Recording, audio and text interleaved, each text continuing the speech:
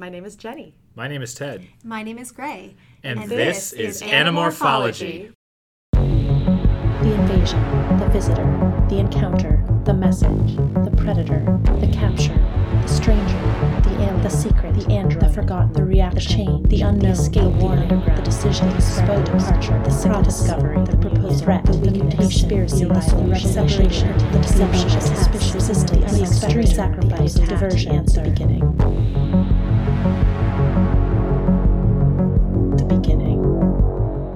I'm so nervous about this, you guys. I'm so nervous. Should we start? Should we start reading the last Animorphs book ever? I'm not ready. I know. I'm not ready either. Oh no. Okay. Yeah, it's amazing that at the beginning there were like 62 Animorphs books and you hadn't read any of them, and now there's only one that you haven't read. This is the last time I'm going to read an Animorphs book for the first time.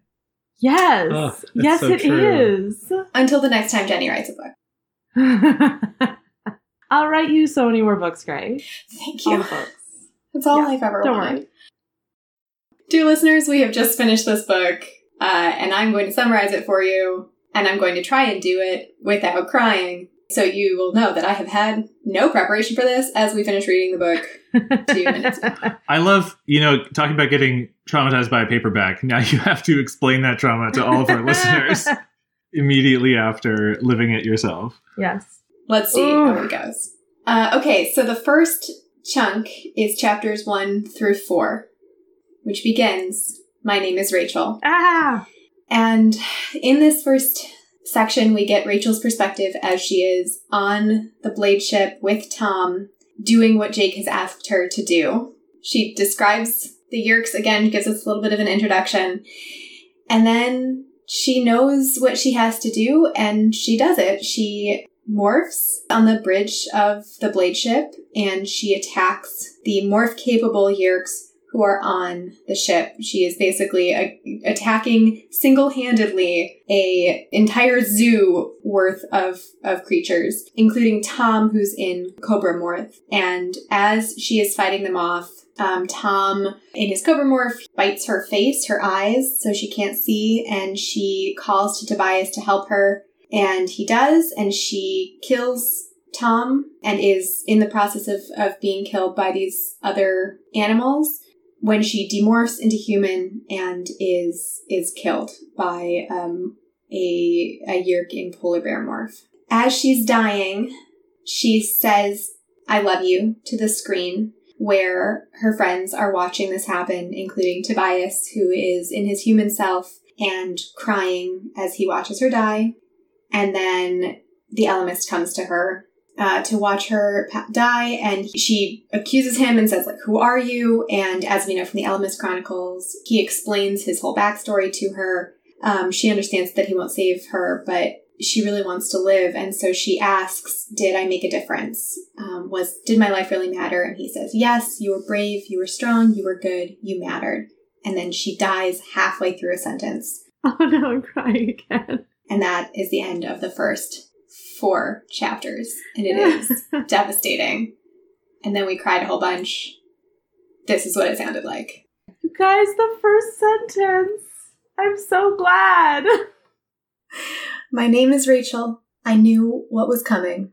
I knew." It's definitely Rachel. Keep going, Gray. Keep going for the first 5 paragraphs. I'd seen it in Jake's eyes. And you know what? I was scared. I never thought I would be. Cassie thinks I'm fearless. Marco thinks I'm reckless. Tobias loves me. I can't handle this. You can stop now. I just needed you to get to that. No, I'm so sad. Those 2 by loving us would have screwed everything up. Oh my gosh. We didn't add the power of love to my themes from this series, and it's but it is. Yes. But it's such a crappy inversion of it, right? But yes, but also the power of found family. Rachel is, yeah. Oh, it feels so like the Animorphs in a way that we haven't seen. There's this light from the early series coming through, Rachel talking about being dolphin and talking about Cassie's fashion sense, and it feels like it's wrapping everything into this ending. Yeah, and the whole thing about the grizzly bear morph is so great. Why it's her favorite and how the bear moves, and it's just great. The grizzly bear and I had been through a lot together. It is strangely gratifying to have the Yeerks finally know to shout Animorph at them. Yeah, that was great. Did what I do better than anyone. What Jake counted on me to do. I attacked. Oh my god, she's facing like a whole zoo. This is awful. I love that this is such an involved fight. And that she's doing so well. Oh, Tobias loves human for her. Yeah.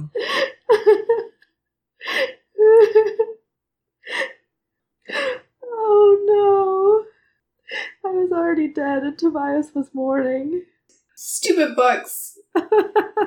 Why reread these stupid books? I don't know. I was never going to read this last one again. I remember when we started this, I told Ted I wasn't sure if I could face the ending. And I'm so glad I did. That's a really good death scene. Yeah. It was a really good death scene. Motherfucking Alamus shows up. Ugh. This is pretty much the same as it was in the Alamus Chronicles, right? Yeah, yeah. The words we get are the same. There's a little more. You were brave. You were strong. You were good. You mattered. Yeah. The thing that'll make you cry again if you ever reread the Alamus Chronicles is the, like, Rachel was an accident, right? Like, oh, yeah. The Alamist picks Marco and Axe and Tobias and Cassie, and Jake and Rachel are the ones who were, you know, just there. Humanity's contributions. Right. Yeah. She was a really good contribution. Yeah. I'm really mad she died. She wanted so much to live. And poor Tobias. I know. Yeah, she asked him to help, and he's like, I can't. And then she's like, no, help me kill him. Kill Tom. And he does. Like, just... He does. He's her eyes. So good. When Tom takes her eyes out, Tobias can still be her eyes. Yeah. They're so good together. I hate these stupid books. Can't believe you made me read this. With my own eyes. Yeah, Trauma at the Hands of a Paperback, and we're only 4 chapters in. Yeah, I'm really glad that you didn't get spoiled, but I'm also really glad that the books prepared you, because it's not that I was really ready for it, but even if you know it's coming, it's so hard. Yeah, the books do a great job of foreshadowing it, but it's still hard. All the foreshadowing, like, it really gives her a death that's, like, worthy of it. Yeah. It's not just, like, a freak accident. She's facing an entire zoo of creatures, and she still manages to do what she came there to do. Whoever that was on our comments who said the thing about it's not fridging was totally right. Like, she doesn't. This is a warrior's death. Yeah. This motherfucking Alamist showing up, and I mean, I'm glad that he gave her closure and told her the right thing, but also, like, what are you doing there? If you're not gonna help, f*** the f*** off. But I love that he came to honor her death. Yeah. And that he was able to tell her that she mattered. She mattered. Yeah, and it's one of those, like, a couple episodes ago, you were like, well, there's going to be some kind of Deus Ex Machina ending. But, right, the Alamist is just here to watch. It's just like... They have to make their own ending. Yeah. Yeah. That is better, but it also sucks. Yeah. The thing that... Oh no, her last words to the Animorphs. Yeah. She says, I love you. To Tobias, to all of them. I don't even know. There's something about the, like, getting cut off in the middle of a sentence. Oh, yeah, that's what death is. Yeah, it's so hard. Yeah, they give her all this time, but then, of course, it's not enough, and she still gets cut off. And I remember, like... I'm just remembering Megamorphs 3 when all the Animorphs are getting killed off, right? Like, you have that same kind of, like, abruptness, right? So it's... I'm so glad we get more closure, right? They could have been really mean about it. Yeah. Do you guys remember reading this for the first time? What was it like? I mean, I was never going to read it again. I don't remember what it was like reading it. I remember her saying "I love you" to the screen. I remember her dying. It's one of the few things I haven't remembered anything really for the past few books, and that was one of the few things that I kept. I remember knowing it was going to be Rachel. Like, I think I was kind of where you were at the end of the last book, Gray. And so when this came out and I opened the first chapter and it's Rachel, I'm like, oh no. Like, I know, like, I knew that it was going to happen. I think I remember being really upset, but like, I don't think I was like mad about it because of the foreshadowing, right? Like, I had known for over a year that one of the Animorphs was going to die, right? Yeah, because of the way the books came out. You had a lot more time to prepare for it. Maybe not a whole year, but months and months, like 9 months. Yeah, I was telling Ted yesterday, I remember a lot of what's coming in this book. I have remembered almost nothing from the past few books, and I think I must have blocked them out. Yeah. Because, like, we were talking yesterday about, like, are these books glorifying war? And, like, when they stopped, I couldn't handle it anymore. Like, I couldn't handle the actual horrors of it. Right. And it's like the dissolution of everything. Right. And it's kind of like, I mean, we haven't read any further, but it's like she's carrying out the mission. But, like, why? Right? Like, why does it matter? What's the point? She mattered. No, I know, but not like Rachel doesn't matter. But like, what are they even, I don't know. It's so unfair that she has to be the one to make this sacrifice, right? Yeah. Like, yeah. And the way she agrees with Jake's choice, she's like, yeah, Jake had to do it. And if he hadn't told me to do it, I would have done it anyway. Yeah. Well, she's so clear-eyed. She always has been about what they're doing and why. Yeah. And it lets her be the one to do, like, to kill David and to be the one to do the hard thing. Like she says here, there's no one else who could have done it. Her thinking about it is so compassionate too. Like she feels sorry for Jake for having to send her. Yeah. Like I think she's foreseeing his like survivor's guilt, right? I mean, yeah. He sent her to die. And that's always going to be with him, right? She's gone, and it's his fault. And she would have done it anyway, and I think Jake probably knows that. But good call, but yeah. I can't imagine that, like, Cassie and Tobias are going to ever be able to look at Jake the same way after this. No. Like, what is this going to do to the rest of them?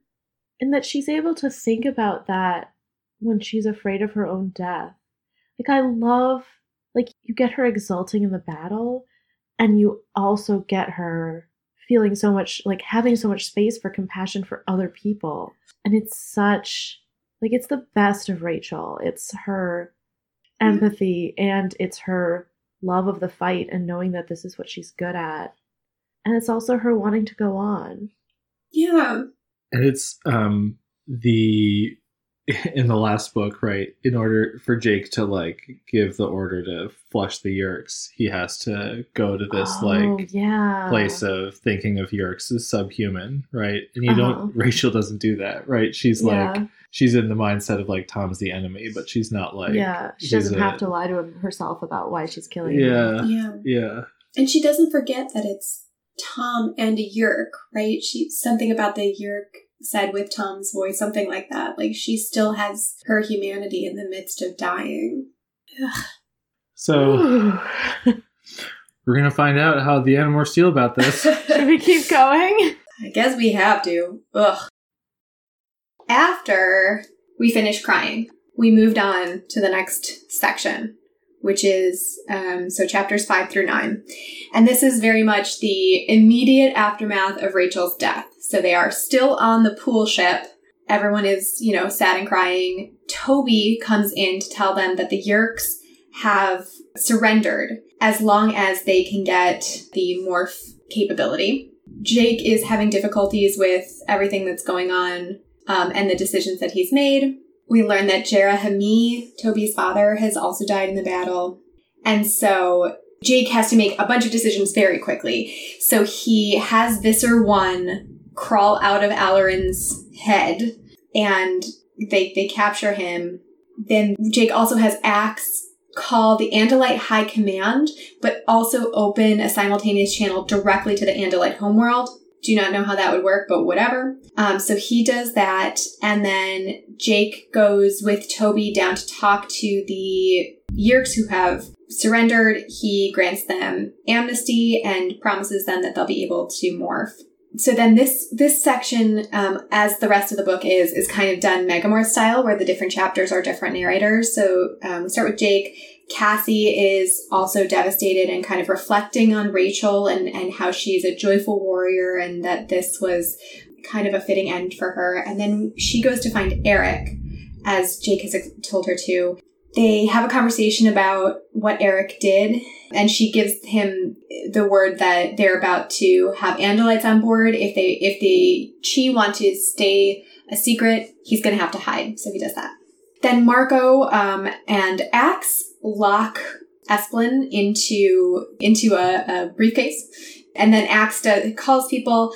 Marco is holding on to the Yeerk, and they call the Andalite High Command.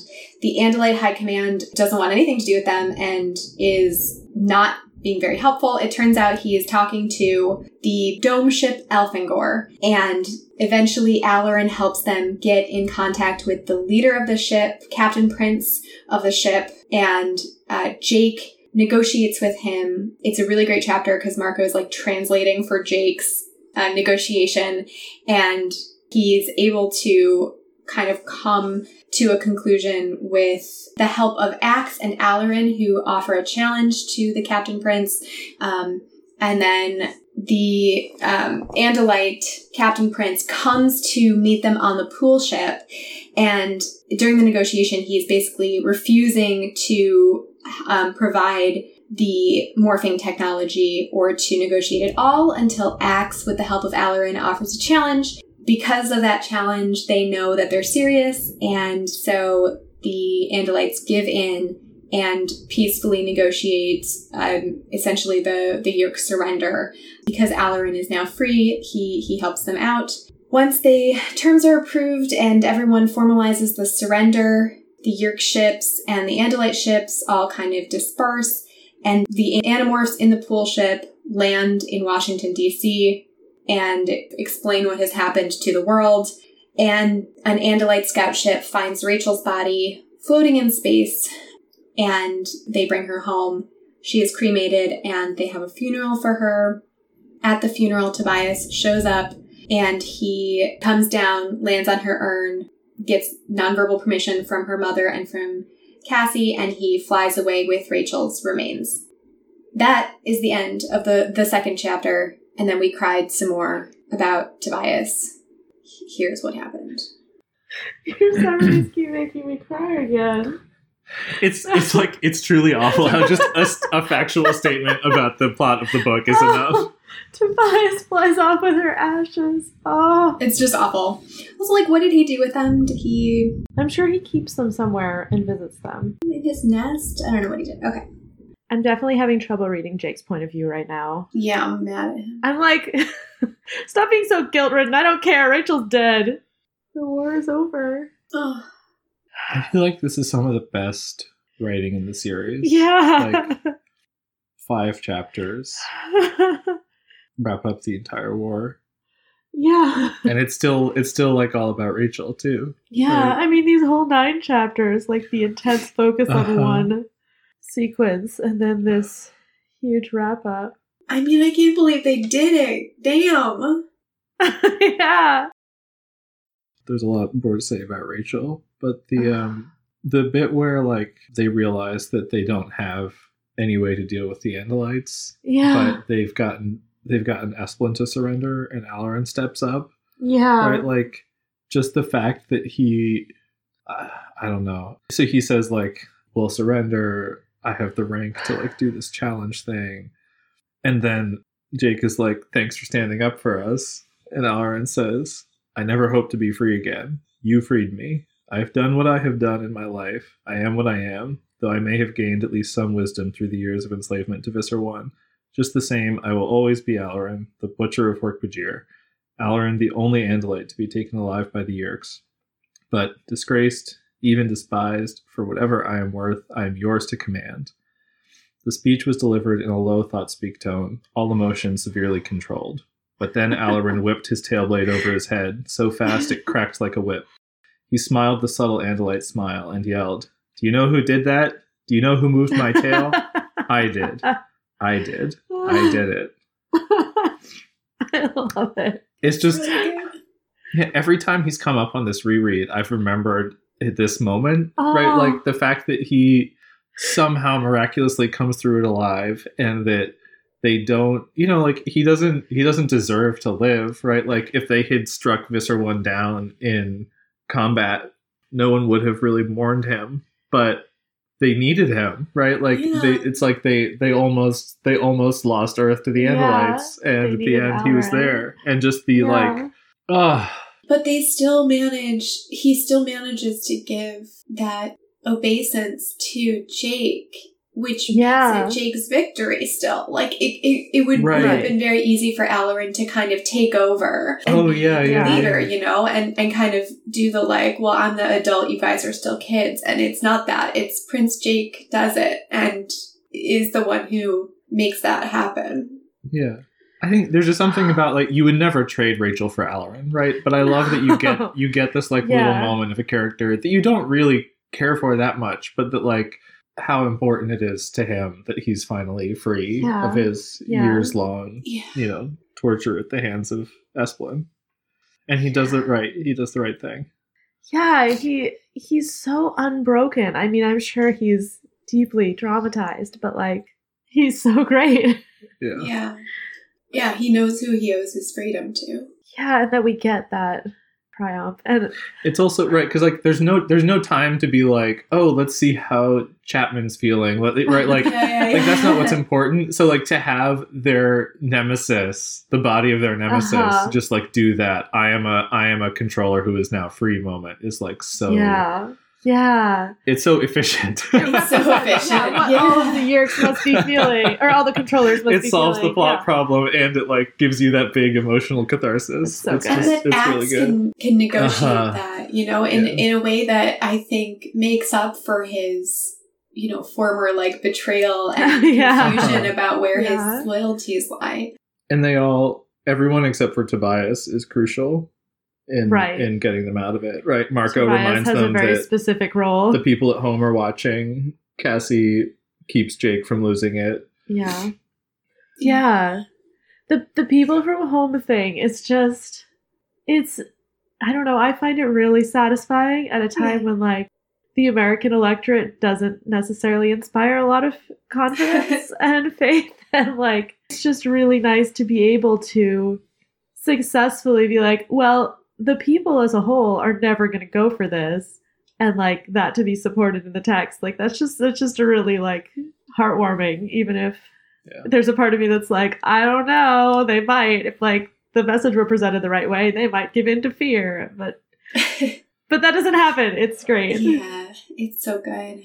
And I love that Marco is the one who's translating for Jake, rather than us seeing Jake's thought processes of how can I phrase this to the Andalites. Jake just does it, and then Marco's here's what that means for those of you who are reading this and are 12 and might not understand the political ramifications of this very complicated, conflict. And I mean, I appreciate it. It's so fun having that really blunt translation. Yeah. Oh, it's so good. It's so good. How did you feel about "This is Jake Berenson, President of Earth"? That made me laugh. Oh, Marco. That's one of the lines that has stuck with me. President of Earth. I love it so much. Oh, it's so funny. Earth Liberation Army. Yeah, Marco's sense of humor coming through, and him being I see the clear line, but also he can provide that level of humor to break the tension, and it's so good. Also, the whole thing about the chocolate chip cookies in the briefcase, hilarious. It was perfectly timed. We really needed that at that moment. We needed a Marco chapter. Marco, it's a really great balance between Marco, lightening things up, and of course that's what's needed, for the whole situation on Earth, and then Tobias holding fast for grief, and Marco's telling amusing anecdotes on the national mall, the Washington Mall, and Tobias just flies away. He just leaves. Yeah. And then he comes back for the funeral. It's so sad to me how they don't seem to be there for Tobias, right? Like, Marco and Ax and Tobias are alone on the bridge, and Tobias is a bird, and Marco's like thinking about how bad it must be for him, but he's not like reaching out. The line about he's just a lonely kid and Rachel was his only tie to humanity is like, it's just devastating. And Cassie, who's like, Tobias, this is a big moment. Don't you think Rachel would want us to enjoy it as much as we can? Like, I feel like that's not Cassie at her most empathetic. No. I mean, there's a lot going on, but also, like, Tobias's response is totally right. If she were alive, I'd ask her, but, you know, she's not. Off, leave me alone. Yeah. It's so interesting, that moment when Esplin has, like, crawled out of Alarin, and it's the finesse team hanging out waiting for Jake to get back, and Ax is like, I could kill it. And Marco's like, probably not, like, maybe don't. But then he's thinking, like, maybe Tobias would. I'm not going to stop Tobias. Yeah. And like, when Marco saved his mom, they both made a point of like stomping Edris into, nothingness, right? Yeah. So who would blame Tobias? But that's not what he does. Right. Yeah. That's not going to help him. Though he did get his moment of, it's his fault, we should kill him, after Rachel is dead. The bit about Cassie describing Rachel and why she was in the fight and how it felt like she'd been carved open, that was like so devastating. Yeah. With Joyful Warrior. Yeah. Yeah, and like that's one of the things that's so sad about Rachel's characterization, like 2 or 3 books ago, because like there was that bit where Cassie was like yelling at her, like, "How could you?" Horrible. Yeah, right. I'd love, like, obviously when you're upset and lashing out, you might say something like that. But I wish we'd seen really the connection distant from their characters. Right. Yeah, this feels more because this is who Rachel was. Yeah, to me. Yeah. I like the Night on a Quest. Yeah, imagery, like that's perfect. Like she's not doing it because she loves it, or not just because she loves it. She's doing it because she has a quest. Yeah. Yeah, she alone, of all of us, she alone liked it, loved it even. She'd enjoyed the fight. That's very different also from she had needed the fight. She wouldn't have been able to go on without the fight, which is what we've been getting in past books. And I resented it so much because I knew this was coming. Yeah. And I didn't want the books to paint it as like, well, it's okay that she dies, or like she has to die because like how would she go on after? And I do feel like they were sort of setting up that position. They don't really take it in this section, which I was really glad about. Because like it's total crap, right? Like this idea that like she can't do anything without the war. That's so different from enjoying the war or like having this like joyful quest. Like that's total bullshit. And and I'm sure it would have been extremely hard to transition out of the war, but like I'm glad they don't say like, well, at least it's a mercy because she never would have been able to live without the war, like, which is kind of what they had been implying. Yeah, that was one of the things that I was worried about. One of the reasons that I was like nervous about how they were going to do this, and actually they don't do that at all, which is great. And one of the reasons I'm really glad it's Apple Grant again, because I feel the ghostwriters might not have done this as well. Yeah, there's just some lines like Jake's first. I mean, you're saying you were mad at him because Rachel, but like I think it's well articulated. No, it is. Like, he's like, Tom was dead, Rachel was dead. How would I explain this to my parents? Silly to think of that right then. Silly and stupid. Really relatable awful. And understandable though. And then Cassie comes over to him and he's like, I was afraid she would say something sympathetic. I was afraid she would comfort me. And if she had, I think that would have been it. I think my brain would have just shut down because all the pain would have suddenly been real and deep inside me. Mm-hmm. Cassie said, we still need you. You're not done yet, Jake. Yeah. Which is like it's exactly what she does in like 49 or 50 or whatever it was when she's like you coward. Like you have to keep going. Right. Yeah. You know how you have those moments where you're like really upset about something, and if someone's kind to you, you like just totally break down. But if someone is challenging or makes a joke or whatever, you can like hold that moment. And I'm glad that she did that because Earth needed Jake to be the president of Earth in that moment. Yeah, he super delivered in his speech to the Andalites. He really did. It's so good. And Axe got promoted to prince. Yeah. I'm so glad, like, because this whole time we're like, why doesn't someone make him a warrior? He should be a warrior. And they just skip it and they go to prince. Yeah. It's so good. Also, they gave him 4 morphing cubes, which seems like, why do you need 4 of them? 1 would be enough. What are you talking about? Well, there are a lot of yurts. You got to break it up, be efficient. I guess. Did you guys have feelings about Cassie and Eric? Oh, I had feelings also about Jake being like an apology to that robot, which like... You took it personally, I rude. understand. Why would I take it personally? That doesn't make any sense. No, I think like it's totally like it's really harsh, but also like Eric just resulted in Rachel dying. Yeah. And I also think like Eric's point is super fair about like, okay, what about the 17,000 people that you guys killed? And Cassie's like, we needed a diversion. And she kind of stops talking like she realizes like, oh no. Right. Oh no. So easy to rationalize it. Yeah. Mm-hmm. And then he's like, a what? A what did you need? A diversion? You're telling me you needed a diversion? So Jake massacred 17,000 sentient creatures? A diversion? Yeah, legit. That is what happened. And like, it's awful, but I mean, I think it's one of those like great ways that the series calls out those decisions. Like, yeah. Eric's definitely correct about that, but also, screw you, buddy. Rachel just died.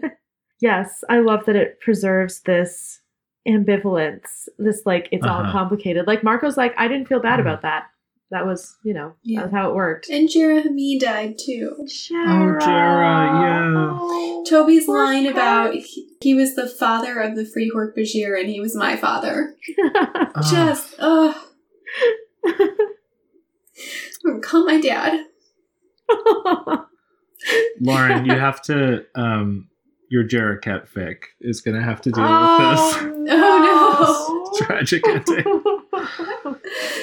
No, you can just make it happy. It's fine. We don't need this. We've read this. To get to this point. We're good. We're all set. You can just, before this, it's fine.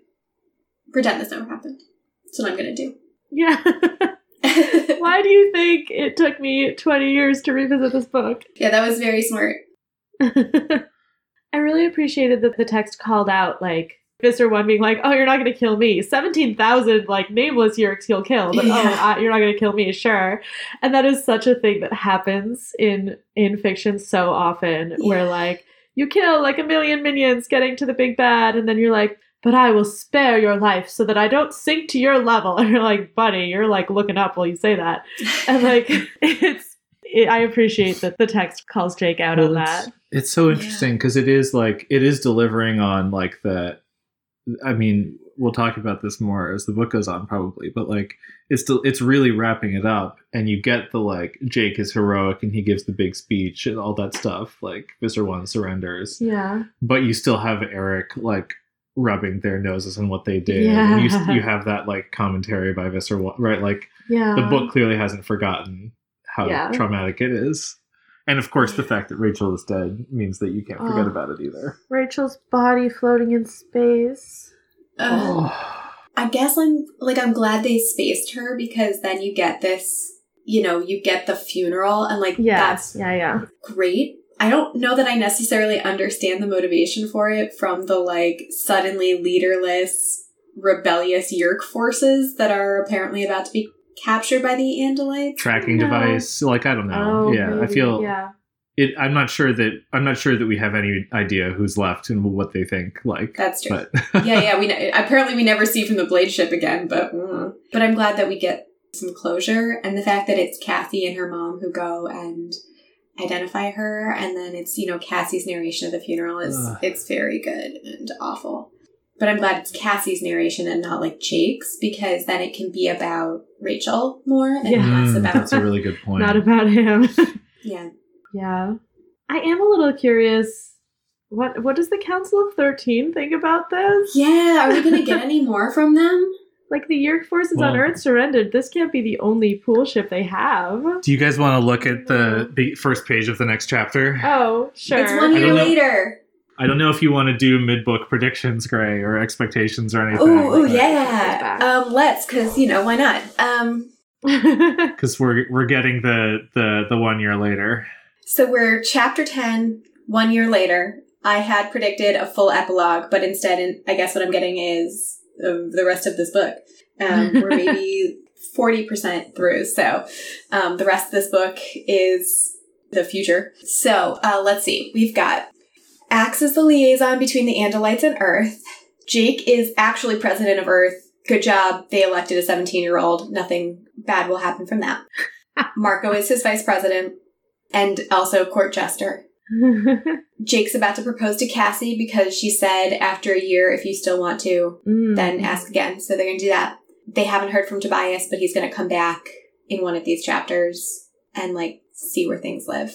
Did you notice that we have not heard from either Tobias or Axe in the book? I did. Far? We got Jake, Cassie, Marco, Jake, Cassie. All right. Should we keep reading? Woo, yes.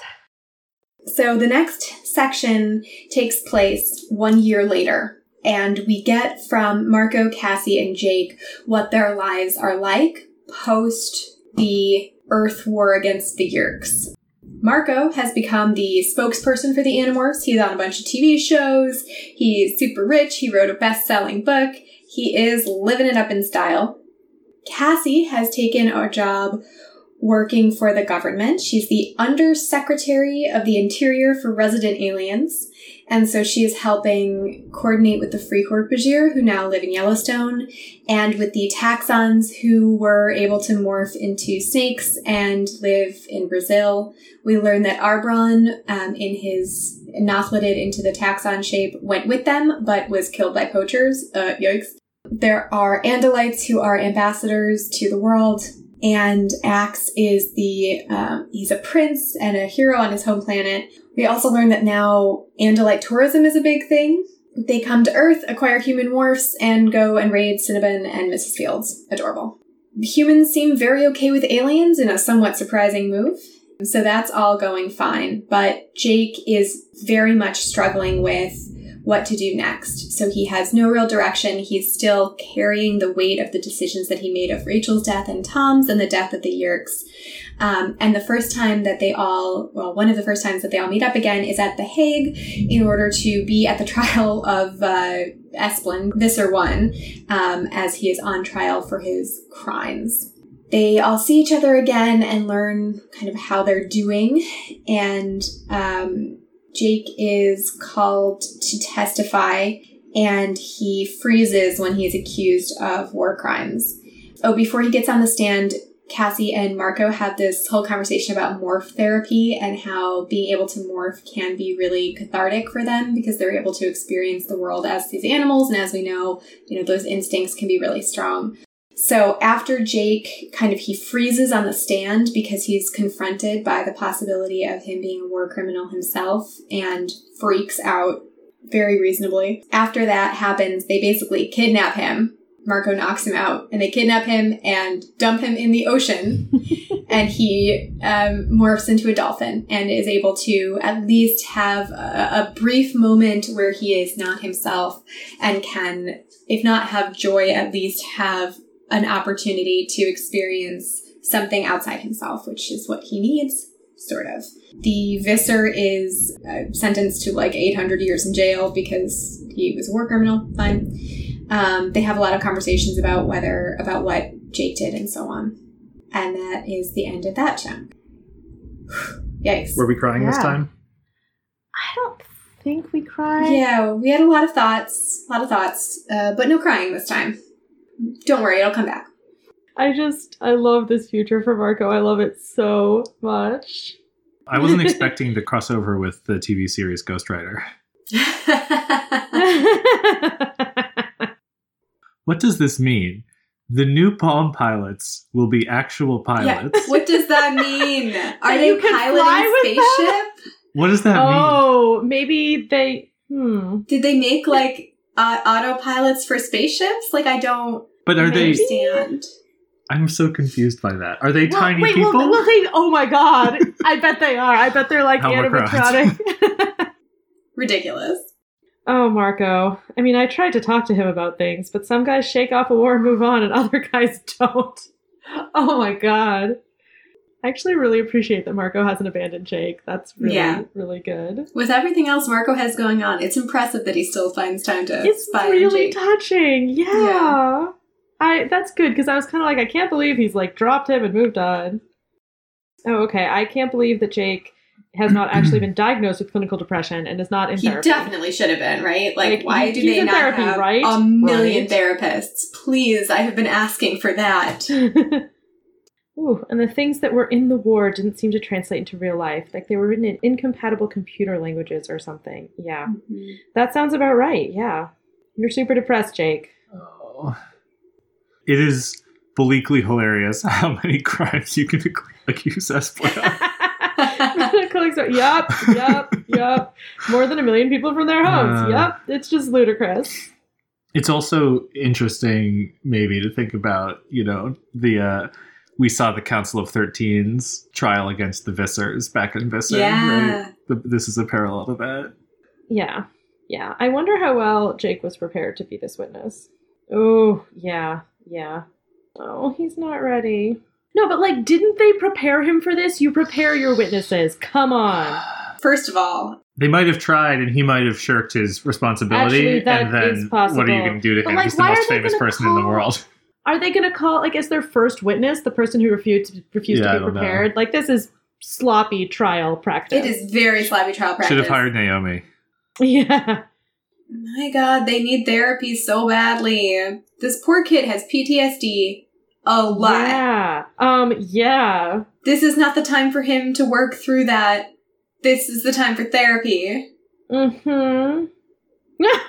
Okay, you know what's not going to help? Concussing him. It is funny that even after the secret is out, it's still these kids helping each other in their own kind of like messed up found family way instead They're of not like good at having a larger support system. Where are Jake's parents? I kind of love it. I know, I do. I love it too, but it's like it is kind of. Yeah, what are his parents doing? He got them back, right? Because one of the things he does is like hang out in his house with his parents, which how nice for him. But also, my God, get this boy a therapist. I mean, they must be totally lost about what to do for him. Like it must be terrible for them. Well, I mean, play in the basement with your dead friends. Their other son. Yeah, good point. Yeah, no, I'm sure they also are having some trouble. It's not a good I'm actually situation. kind of glad that we don't get more detail about the parents yet, because I'm not sure I can handle how bad that is. Great. Did you get to this morphing description? The dolphin? Dolphin one? My skin was gray as a corpse's? Yes, it is. Gross. That's not a description we've ever had before. It's so indicative. This is amazing. I'm telling you, morphs are gross. Again, I heard the interior sounds of bones shifting, the gloopy sound of organs disappearing or being replaced, relocated. What does that sound like? Ew. Oof. Poor Jake. Did you see the next time skip? I did. Yeah. Yeah, I did think some of it took place later. Yeah. That's right. You guys, I'm really intrigued by the, like, therapeutic potential of morphing. It, like, really gets to the question of, like, how the human brain reacts to it. Like, it's this thing that's never really been satisfactorily answered of, like, where does the brain go? Like, how does it connect? It's like, Rachel's, like, becoming the bear. The bear had been with me for so long, right? Like, that's sort not of assimilating it into her identity, using that version of herself to give herself strength. I think that's a more serious compatible read on it. I mean, more like PTSD has a lot in common with like actual brain damage, and like they think there's a big connection between PTSD and like concussions. And if the brain is the one thing you can't heal by morphing, like will morphing actually help Jake's brain recover in like a physical sense, like the way that your body can heal from injuries? Like I don't know. I mean, it seems to help with concussions. But not Rachel's amnesia in Megamorphs 1. It's like the series isn't consistent enough to really get into the science of like how morphing would affect the physical matter of the brain. I would be surprised if we see a Jake cured of PTSD for the rest of this book. I don't think we're going to. Yeah, I don't think one trip to Dolphin Land is really gonna. Yeah. Well, can we talk about how Jake and because we haven't really seen Ax and Tobias in this section, how Jake, Marco, and Cassie have all handled surviving. Yeah. Yeah. How do you feel about it, Gray? I am skeptical that within a year, Marco, as a 16-year-old, would get all of this shit that he has. But that is perhaps because I am not up on how timelines work. But no, I mean, okay, so Marco has taken advantage of all of this by becoming fabulously wealthy, a spokesperson for the Animorphs, on TV all the time. On all the talk shows. Now he's an actor.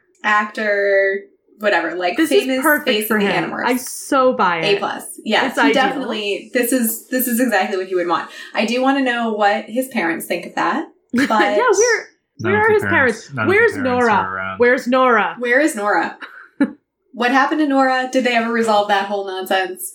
She presumably is still alive. There's no reason for her to have died. I guess she might have. Where's Lauren?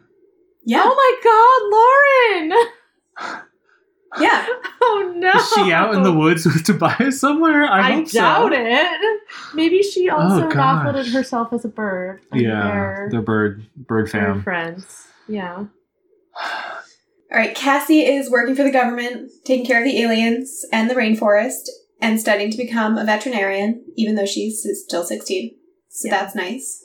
I'm impressed. Like, I guess I'm not really surprised. Like, I buy how resilient she turned out to be. Like, she's still, like, grappling with this moral stuff. But, like, she was always more honestly able to grapple with it than Jake was. Like, he was always kind of shoving it to the side as, like, thoughts he didn't quite want to deal with. Yeah. Mm-hmm. And so it makes sense to me that he would have a lot of trouble. Like, she would have an easier time incorporating it into a functional self. Yeah. And then we've got Jake, who is just not dealing with it. Not a surprise at all. Like, he really had to, like, I don't know, stretch himself out, like, shove a bunch of things down, like, really contort himself in order to get them through the ending. And it seemed like that was the only way he could actually do it. Mm-hmm. And he did, and that was great. Right. But he really at the cost to himself. Like, he's sort of the Frodo here, and Marco's the Sam. Cassie's also the Sam. Multiple Sams. No. Marco is Merry and Pippin. There we go. Cassie is Sam. Cassie is Sam. I like it. Yeah. What do you think of the Animorphs absolving Jake of his war crime? I'm really glad the book is taking the crime as seriously as it is. Yeah. Mm-hmm. Like, they could have just brushed by it, and they really are not just letting it go. Yeah. It's an interesting microcosm of all the bad stuff they've done, right? Yeah. Like, I think it works really effectively because, like, they've done so much.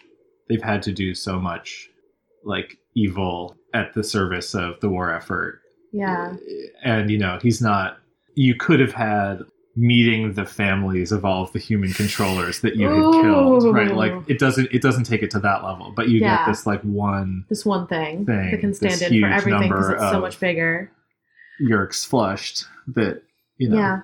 I don't know that they're entirely wrong, but I think it's not quite, like, they're telling him the story they've had to tell themselves, which isn't wrong exactly. It's maybe letting themselves off a little too easily. I'm really curious to hear from Cassie's perspective how much she's actively lying to Jake about how he doesn't have to feel bad.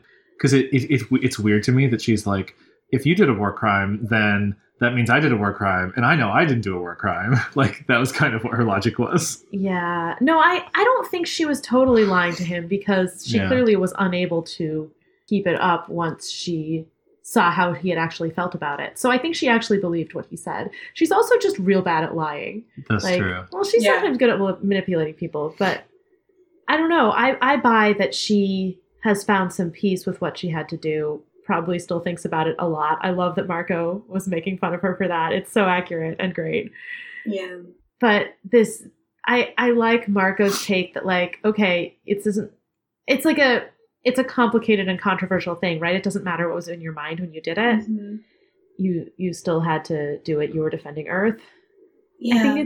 I think it is a little more complicated than that, but also he's right. Yeah. And like Marco saying the thing about how what's in your head doesn't matter, what you do does, is, I think, such an interesting point, especially for Marco, because that sounds right. Like, from his perspective, from all we've seen from Marco, he is very much What's the phrase I'm looking for? Yeah, he's a pragmatist, and he's also like, what did you do? I don't care what you thought about it. I don't really care what your motivations are. The funny thing about it is Marco has this ability to disconnect himself from his empathy to like see that clear, bright line. Mm-hmm. So honestly, it's like that's as much a survival mechanism as anything else. Because if he has to feel bad about being able to turn off his own empathy when he's making decisions, like he's going to feel really bad. Yeah. One thing that occurs to me is that we talked before about the Rachel and Jake sharing this kind of like thrill of the fight together, and Tobias kind of being like the soul of the Animorphs and the one who is like kind of like, we're doing this for the right reasons. And so like Cassie is the conscience and Marco is kind of the like comic relief, and even Axe is kind of like the do it by the rules or like the outsider or whatever. Like what Jake needs, I feel like, are the pieces of the group that came from Rachel and Tobias. Like, he's kind of like, he's really feeling that loss. Ooh. That's a really good point. Yeah, and the thing you said about, like, the thrill of the fight and everything, you see that. He's like, yeah, there was this bright period of time in my life, and now everything is dull and dark. He doesn't have this purpose. Even without the PTSD, I could see it being really hard. Or I guess the PTSD is sort of what keeps him from finding a new purpose. And like this, Marco describes like the weight of everything hanging around his neck, like the albatross. Yeah, without finding a new way to, purpose. I mean, there's no better way to put it. He's not going to be able to come back from this. Yeah. Oof. I hope that he and Alloran have been able to connect. Because I think they probably, like Alloran probably has a lot to teach him. They probably have a lot to talk about. Yeah. Maybe over the next 2 years. Maybe.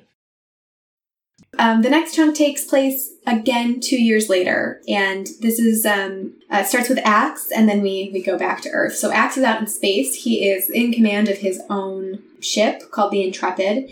And he is patrolling the universe, chasing rumors of the Blade ship. They're trying to track down what happened to those Yeerks who escaped. They come across a kind of ship that they've never seen before. They go on board to see if they can find any trace of the Blade ship, because there seems to be some kind of human-based DNA on this ship. So they go on board, and unlike is usual, Axe, who is being Kirk in this scenario, decides he is going to lead the team onto the spaceship, which turns out to have been a terrible idea.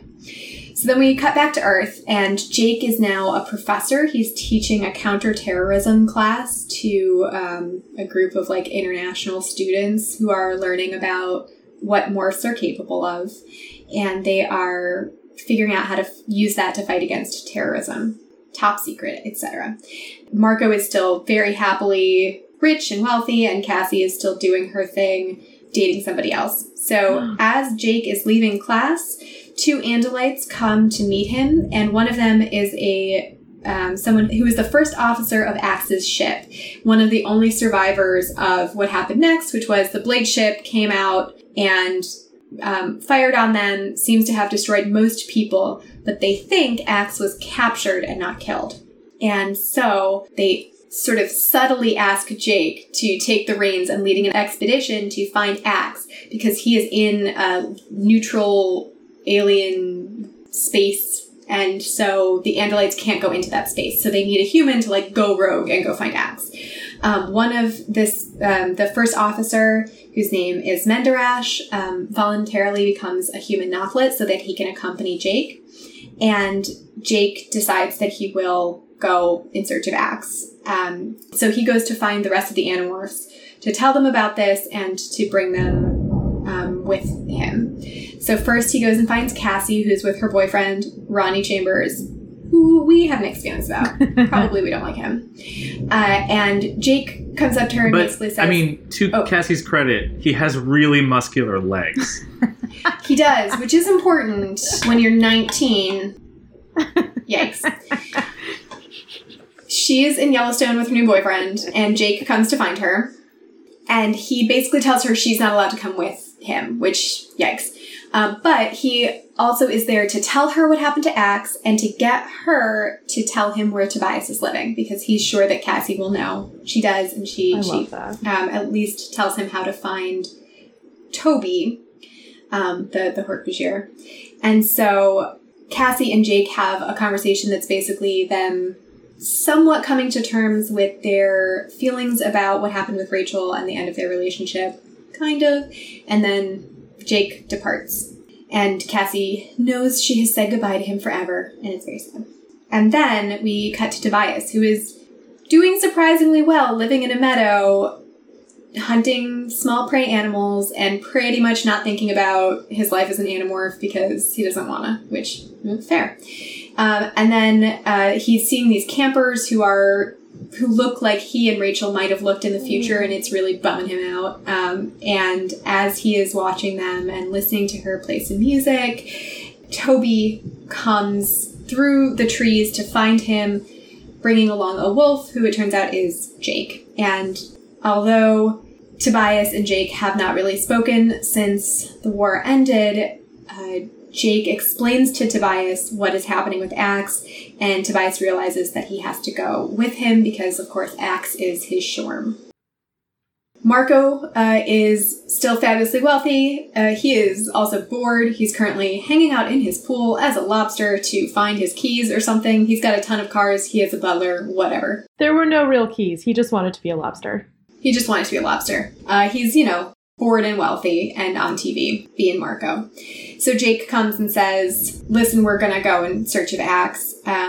Marco and Jake have a good conversation, or have a conversation about what they're doing and why, and where Jake is kind of mentally and emotionally, and Marco challenges him a little bit, but there's also some great banter.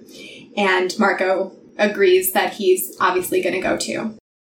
So the gang is all together, and they're going to go figure things out. Whew. Then we took another break and talked about our feelings, and about Tobias in particular, but also just in general, how they're all dealing with the aftermath of the war. And yikes, you guys, yikes. And this is what our conversation was. 2 years later. Oh my god, I love that Axe explains his actions because he's used to this incredibly small egalitarian team rather than this hierarchical military structure. It's amazing. I love that he's still using bad guy as a, still has human phrases. Oh man, he's such a Captain Kirk. It's like the CEO is supposed to lead boarding parties, but I'm going to do it because I'm bored. Mm-hmm. And I can because I'm a legend. Oh yeah, he also has the adrenaline thing going on. Oh, Axe is so aware of his, outsized power and influence. Mm-hmm. When did this book come out? What? Why? Oh, terrorism had grown as a problem? Yeah. When did this come out? I'm going to look it up. Mid-2001? Huh. Summer? I'm forming a new religious cult, and it is the cult of Apple Grant. Yes, let's all sign up. May 2001. Okay. Dang, yeah. Gina. Well, it's not like September 11th came out of nowhere. No, that's true, but it's still very impressive. Yeah. Okay, so they're 19 now, right? Yeah.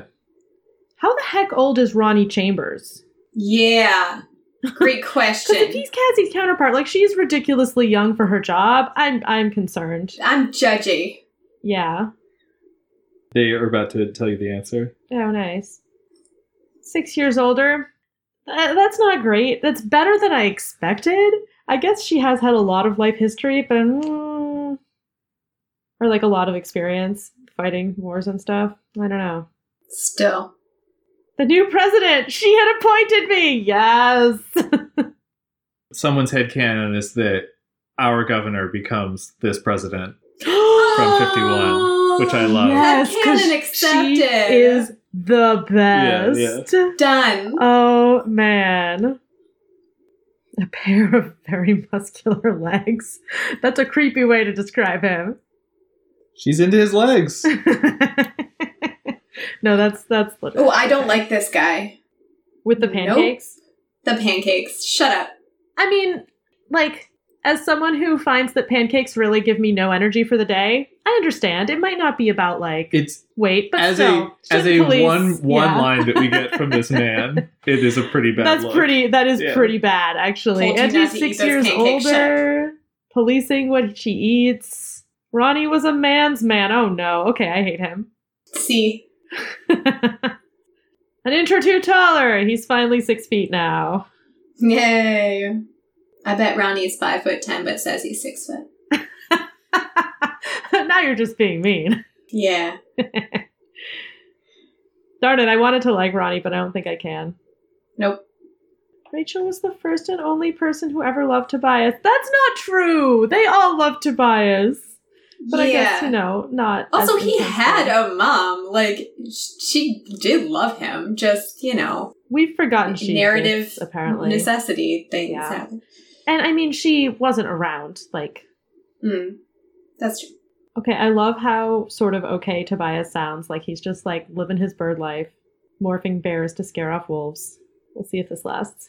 I'm glad that he is actively trying not to mope. Marco! I do not approve of your girlfriend. Or the way you talk about her. Yeah. I'm glad you're getting out of this life. It seems bad for you. Marco, shut up. This time I won't make mistakes. No, he can't go into the like Jake, what are you talking about, man? God. Like, I love you, but get your head out of your ass. Yeah. That is the wrong lesson to learn from this experience. Oh, no. Yeah, this is... Marco's so smart, and I love it. I love that I feel like he has done really well since the war, but he has not become a better version of himself. Yeah. That seems accurate, yeah. He's become a more extreme version of himself, but not a better version. Yeah. And their lives continue to splinter over the 2 years, right? Yeah. If not for the whole thing with Axe and Menderash, right? Like, it doesn't seem like Jake and Marco are closer. Yeah, like, they're still staying somewhat close, but...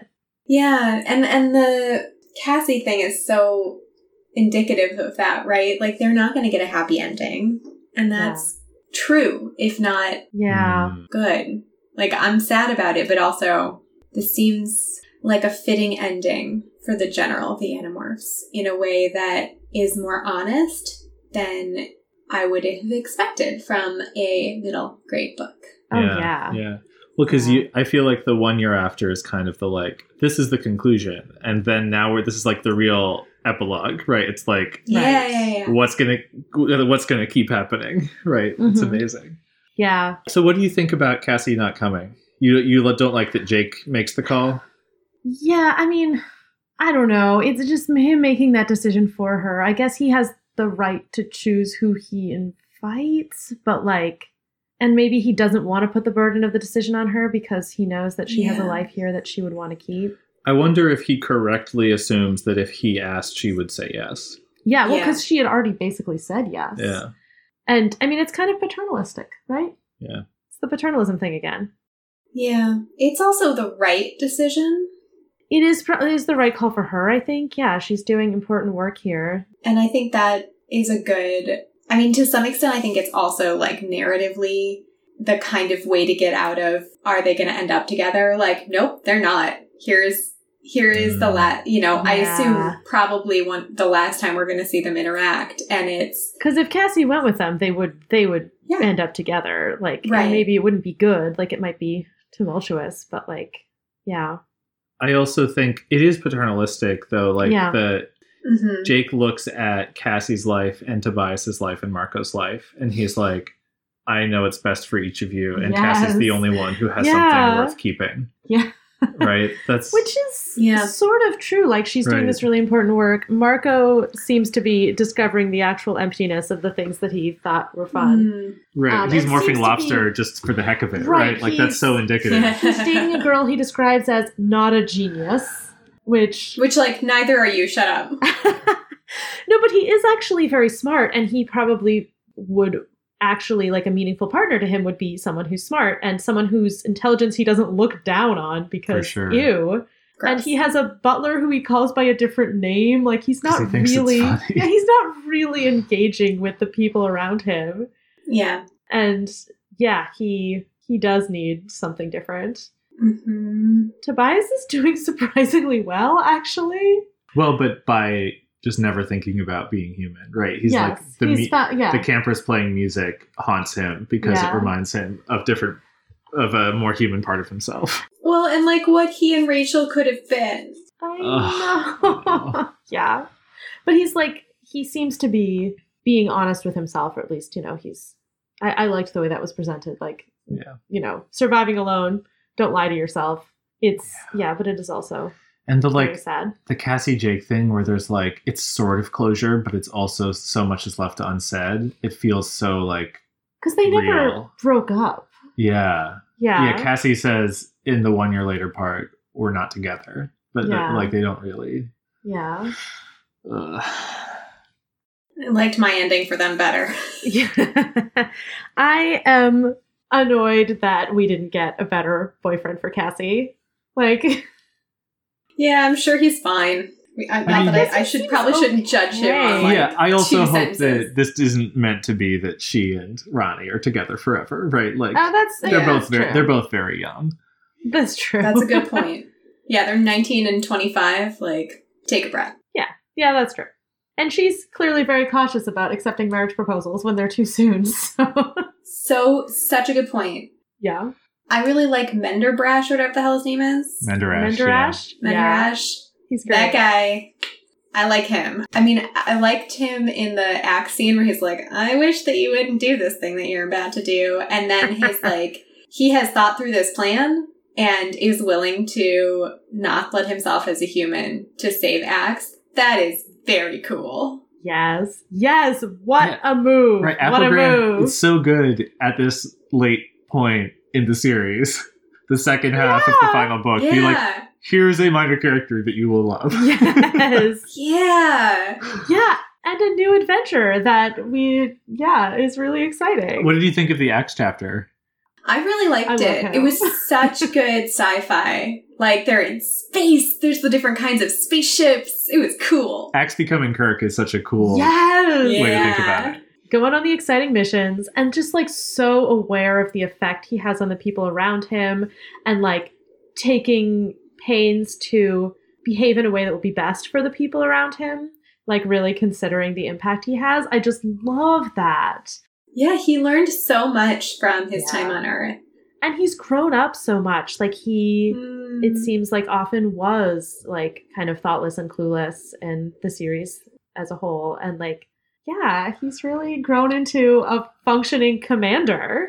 I also think it's so cool to see. Now. Sorry, go on. No, it's cool to see the mix of. I had always thought that, like, Axe becoming human would mean he would feel out of place among the Andalites again. But it's fascinating to see that, like, being a larger-than-life hero like his brother has meant that he's found this niche for himself, which is, like, the one place in the Andalite military where he can kind of still do whatever he wants, right? Like, he hasn't snapped back in. He's on his 5-year mission. Right, he's not like a war prince who's, like, training people in the academy. He's not, like, getting part of the military hierarchy. Like, after his experience being an Animorph, he's never going to really follow rules like that again. So, like, he kind of has carved out this own little space for himself. That's a really great point. I like that very much. And I love that Andalite, or I guess Earth tourism has become such a big thing that, like, Andalites will understand that, like, he's super crazy about cinnamon buns. Like, so are all of they. Yeah. And he's able to... Love that. I mean, I guess he doesn't directly bring that to his people, but his people are able to discover that for themselves. So him having this knowledge of humanity just makes him, like, extra cool. It doesn't make him an outsider. Yeah, he was the first one to try Cinnabon. He's like the Cinnabon hipster. Andalite tourism. What a great concept. Such a great concept. And one thing that I want to talk about next time is Applegrant's view of humanity and whether they think humanity is basically good. I think they think humanity is basically good. And one of the ways that manifests is, like, our ability to live peacefully with other species on our own planet. That is not what I would expect. They sort of brush off the difficulty of it. Like, humans have been expecting aliens to exist for years. Star Wars, Star Trek, all this stuff. And, like, at least they're not scary aliens. And we didn't talk about poor Arbran. Poor Arbran! So, like, you get the, like, and the Taxons lived happily ever after in the rainforest. And it's like the perfect Applegrant, like, bittersweetness. It's like, Arbran lived there for a while, and then he got killed by poachers. Like, it's so plausible, but it's and then, like, it was this huge, utterly, like, terrible, an international scandal, right? Oh my god. He was an Endling, right? From the K.A. Applegate series about, like, the last animal of its kind. Oh, isn't that the one and only Isn't that what an endling is? I'm not saying there's a narrative connection, but... Yes, I think you're right, but I'm going to look it up. What about the tax in Homeworld? No, that's true. That's a total... Yeah, aren't there other... threat. There must still be. Yeah. An endling is the last known individual of a species or subspecies. Once the endling dies, the species becomes extinct.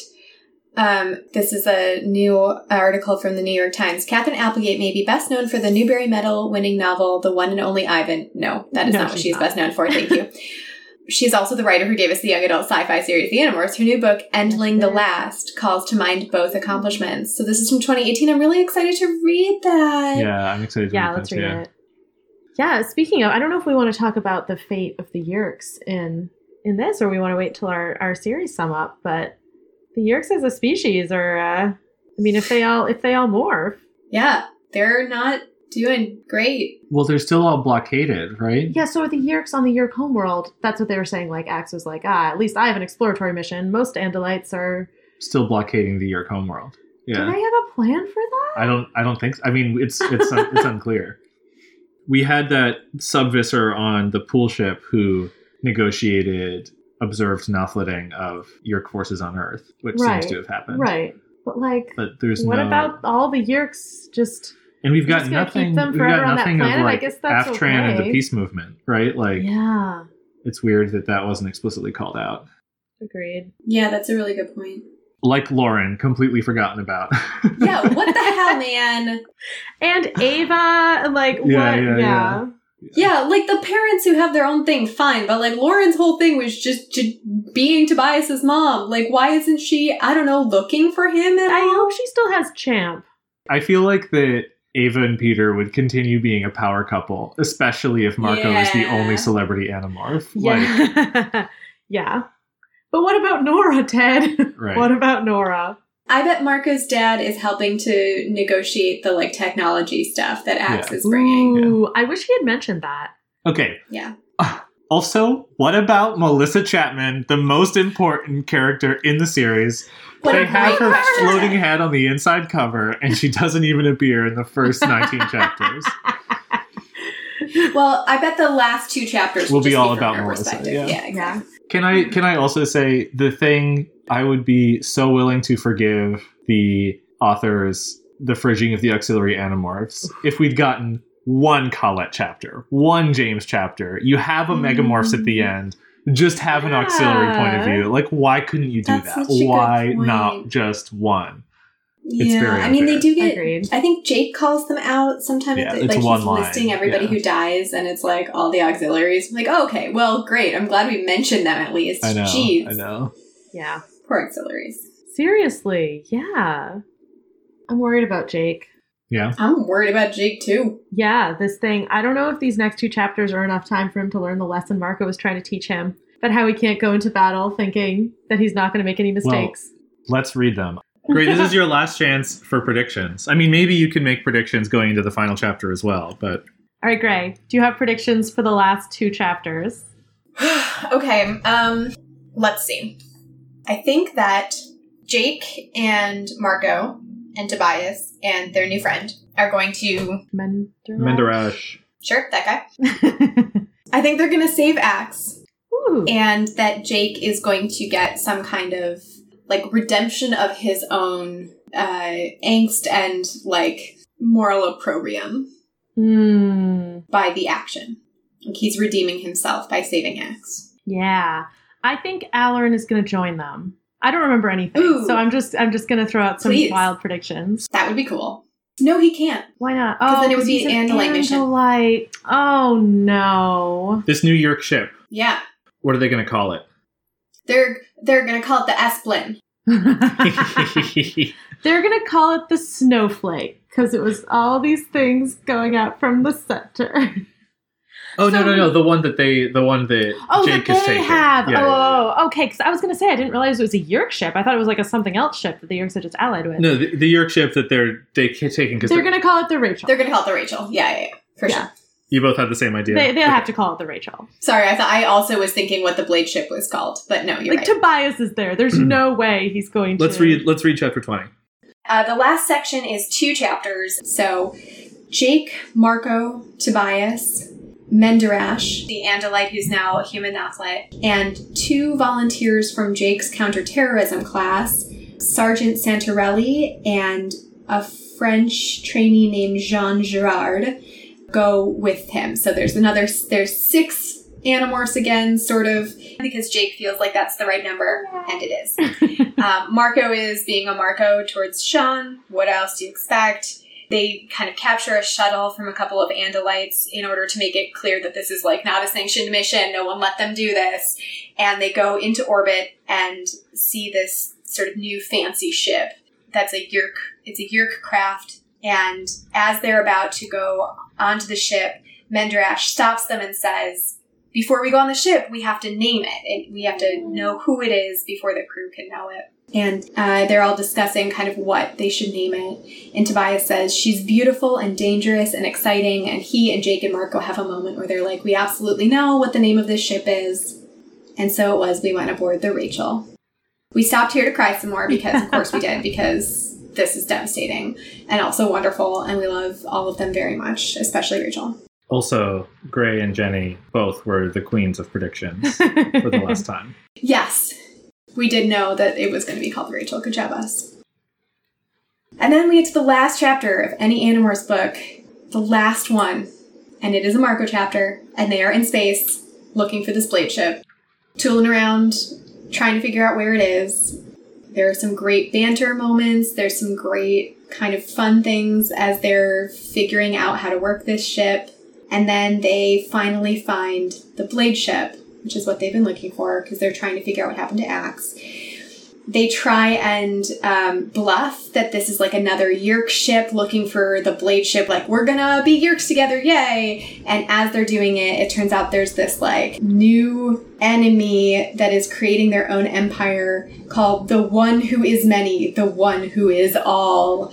And it is some creepy-ass, new, corrupt, evil nonsense that goes through all of these different faces, including Axe's face, and we don't know what it is. And then Jake's like, okay, crazy, reckless, ruthless decisions. Jake smiles, Rachel smile, and then says, ram the blade ship. Yeah. And then the book ends. The end. And Gray freaked out, like a lot. And then we talked about it, and we talked about the book in general a little bit. There's a letter to the fans at the very end that's just kind of acknowledgements and a little bit from Kay Applegate. Okay. Can we just pause after having learned about Sergeant Santarelli and... Wait, Santarelli was the one who raised his hand at the beginning. Who raised his hand, yeah. Ooh, to be like, yes, Professor? But you did it. Can we just predict, okay, what are their roles in the group? Is one of them the tank? Is one of them the conscience? No, they're both just cannon fodder. Red shirts. Santarelli, no, Santarelli is the new Cassie because he was the one who's like, but you did it. Good point. All right, so is Jean Girard going to be the tank? Jean Girard is the tank, yeah. Nice. Love it. Well, wait. No, we're forgetting about Menderash. Oh, Menderash! Menderash is so great. He can be all the things. Probably not. I think Menderash might be the heart. Oh. Because he was the one who was like, are you sure? Yes. Wait, so then which one of them is Axe? Are you sure Menderash is an Axe? I don't know. Oh, I don't know. Well, so Menderash is the one who decided to permanently morph human in order to go rescue Axe. He's totally the heart. He's definitely the heart, you're right. Yeah. Guys, do you think, is this a new ship for Axe?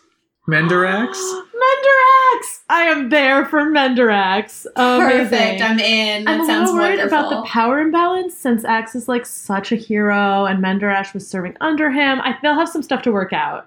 But Menderash will obviously become a huge hero on this mission. Right. Well, and now we'll get another cross-species, pairing kid thing in a Megamorphs.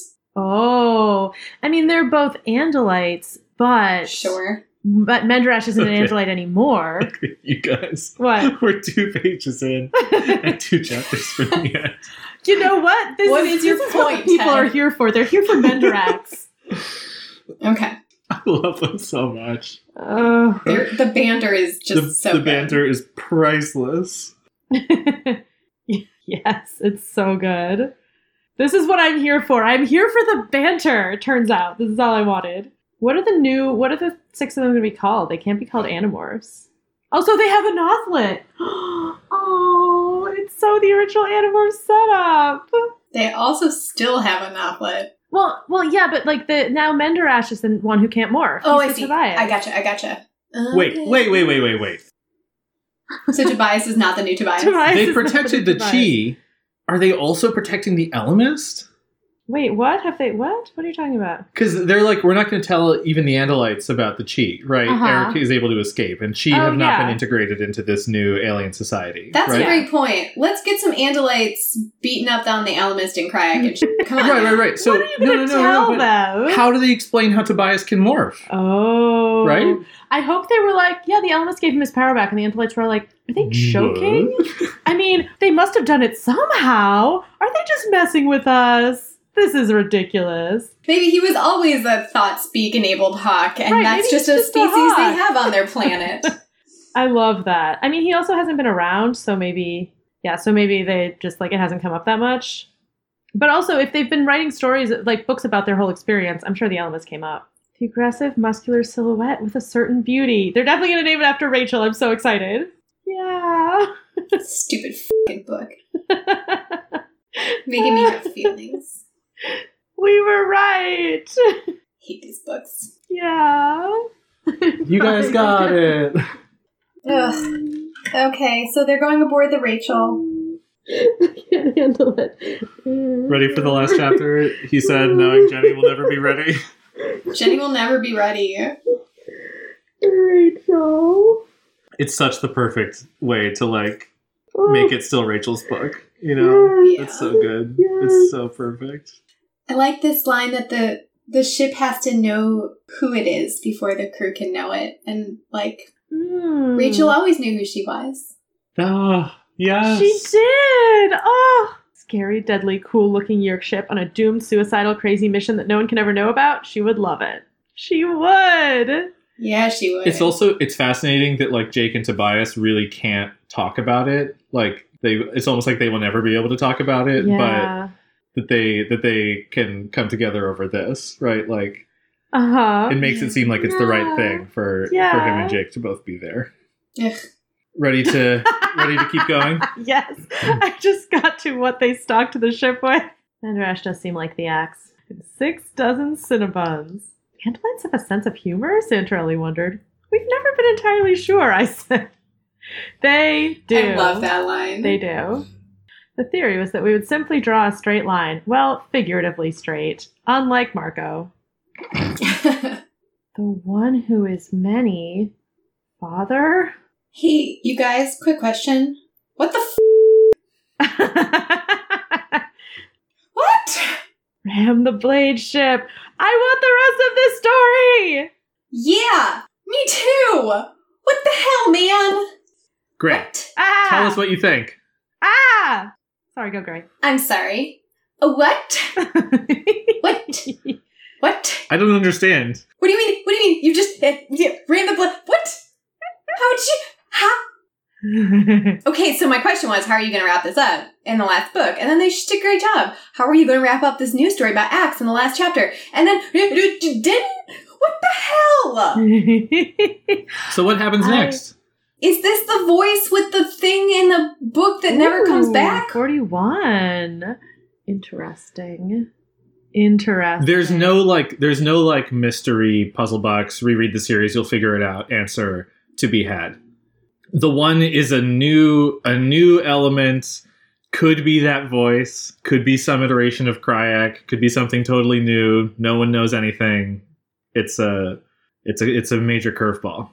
Yeah. No answers to be had. It is a major curveball. I want to know if there are any good fan, like, there must be fic about, like, what happens at this point. There's gotta be, right? Well, but what happens? What happens right now? They ran the Blade ship? Yeah. Like, what happens next? Yeah. I mean, like, what do you think happens? How do you understand it as an ending to their story? Like, are you assuming the story goes on and you don't get to know what happens? Yes. Are you assuming they all die? Are you assuming... I'm assuming the story goes on and we don't get to know what happens. The story goes on. Yeah. Oh, yeah. Yeah. This is the new adventures of Jake and his crew. They've been in tight corners before. They're obviously going to get out of this. So I want to... That's also my takeaway is like it's like ending on a cliffhanger, the story goes on thing. Yeah. A lot of people take this as like it's suicide. No, all the obviously not. No. Die. No. how could this possibly work? This is something that would happen in like the middle of a book and they would survive. But it's like Jake and Marco and Tobias all die, killing the one and saving the universe. No. Okay. This is like the end of the first book in a trilogy. Exactly. Yeah, exactly. So when in one of the many, we should do like a little Word of God segment in a future episode, but in one of the many Reddit interviews that Apple Grant have done, I think it was maybe just Michael Grant who said this. Someone was like, a lot of people say like the cliffhanger is so unexpected and think they all die, but like I always thought that like the end of the book was a reference to that time in the Andalite Chronicles when Elfangor rams the blade ship and like successfully saves the day. And Michael Grant was like, finally the pin drops. Oh my god! Like, wait, do I remember? It's intentionally a callback to when Elfangor pops back to the future and rams the blade ship and becomes the hero Elfangor. Yeah. So like, it is intentionally that like bold, reckless thing that just might work, right? Like, not that like canon they all survive and rescue Ask and everything's fine. It's just like, but they do. It's explicitly not. It's explicitly not them all dying. Word of God. So I'm glad you guys. I wasn't going to spoil that, but since you both had the impression that I had the first time I read the series, I assumed. Yeah. I mean, it's obviously dangerous, and I want to know how they get out of it, but they do, obviously. They definitely do. Genre demands. Yes. This book is so good, you guys. It's so good. Yeah. All 3 different books that are in this book are very good. What are the 3 books? Rachel dying and like the end of the Animorphs battling the Yeerks. Mm-hmm. The aftermath of the Animorphs battling the Yeerks and like what happens to them and to Earth in the years after that fight is over. And Axe gets kidnapped and Jake and his crew go on adventures in space. Yeah. Those are my 3 books. Yeah. I want to read the rest of that 3rd one. Me too! I also want to read the rest of the 2nd one, like how does this affect Earth? I really want to know more about how Andalite tourism changes Earth, how morphing power, like does morphing power just stay limited to the military? Even if it does, some of those military people are not going to stay in the military. But it's so great because like the series was never about that, right? It's like, it's one of those, they did try to cram so much into the ending. Yeah. And like, I am frustrated by some of the missing details, like where's Aftran, where's Lauren, like what happened, like, especially because like they make it, there's kind of like that spiraling out stuff that happens in the last few books, and then it takes a super narrow focus at the end on the characters, which is like, that is the ending that we need, right? Because that's what we care about. We care about the characters, right? But it does rankle a little bit. That it's like, why doesn't Tobias talk to his mom ever again? What is going on? Yeah, he doesn't even think about her. He's just out. He talks to Toby clearly, but like, is Lauren? It's terrible. She's like literally not mentioned in this book. Yeah, it's very weird. Marco got his perfect family back. He doesn't think once about leaving them behind to go with Jake on this dumb mission. We don't get to see him talking to them. No. Does Lauren get to go to the like naming of the ship, the Elfangor? No, because that was named right before Lauren did. But does Lauren ever find out about her past? Oh my gosh, we never find out if Tobias fills her in. What the heck is the one? What's going to happen? How do they rescue Axe? I want more. I know. I want more too. I want to get to know these new characters. The Rachel, the ship, the Rachel, no. It's so good. This whole book is so good. The Rachel stuff is amazing. Yeah. Do we have anything else to say? I feel like we have been through a lot together. We've been through so much, you guys. This was very stressful and delightful, and I'm really sad that I wasn't sitting in the same room with you guys. Yeah. It feels like, I mean, it's not the end of the podcast, but like I'm already feeling that pang of loss of like the 3 of us as the Council of Animorphology. Yeah. I'm so happy that the ending delivered in the ways that I wanted it to, right? Like, we'll probably hash out next week some of the like... There are probably things we'll have issues with or whatever. Farsi and Cassie, quote unquote, like all that stuff. Yes, we'll talk about that. But like, it was so good. Mm-hmm, mm-hmm. I'm glad the ending landed for you in a better way, Jenny. Yeah. Yes. It may be healing in some ways. Tough, but yeah, I think I was able to see much more clearly the good and bad parts of the last 10 or even the last 20 books, and I was much better prepared for everything that was going to happen in 54, and I really appreciate how well it was done. Like, that goes so far towards... Yeah, because I think the last time I was, like, pretty checked out at that point, just because it had been so bad, and it had been, regardless of quality, it had been so rough to like go through. Mm-hmm. The spiraling out, the undermining of all the things that had made me love the series. And yeah, it was just a really rough thing to have like fall apart in that way. Mm-hmm. And yeah, I think this was the right way to read it again, like really taking the time to dig into all of the books, sometimes for 4+ hours. And yeah, I feel heartbroken and also slightly healed. It's a weird combination of feelings. Yeah, I think that's right.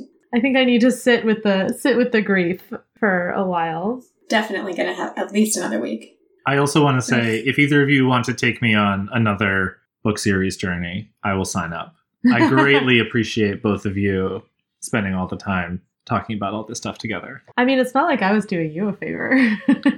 No, I know. I mean, I feel like Gray was the one who... I'm really glad we did this. Yeah. Listen, it took forever, but the ending was worth it.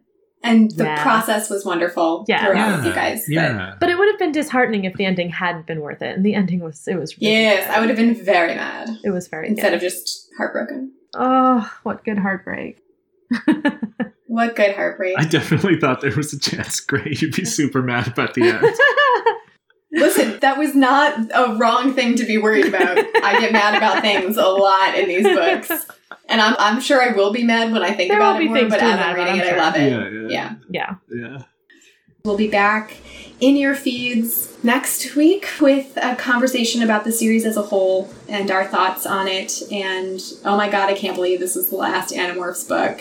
You guys, thanks for being with us. Gray, you've read all of the Animorphs books now. I have read all of the Animorphs books, and I'm so happy I did. I'm so happy you did too. Me too. I'm so happy we all did.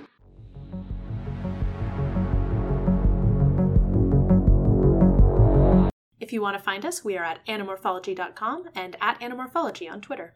Subscribe on Apple iTunes, Spotify, Stitcher, or wherever you're listening to this podcast. And don't forget to rate us, review us, and recommend us to your friends. And if you want to read along, you can find a link to the Animorphs ebooks on our website. We can demorph now. No. We refuse to demorph. Perfect way to end it.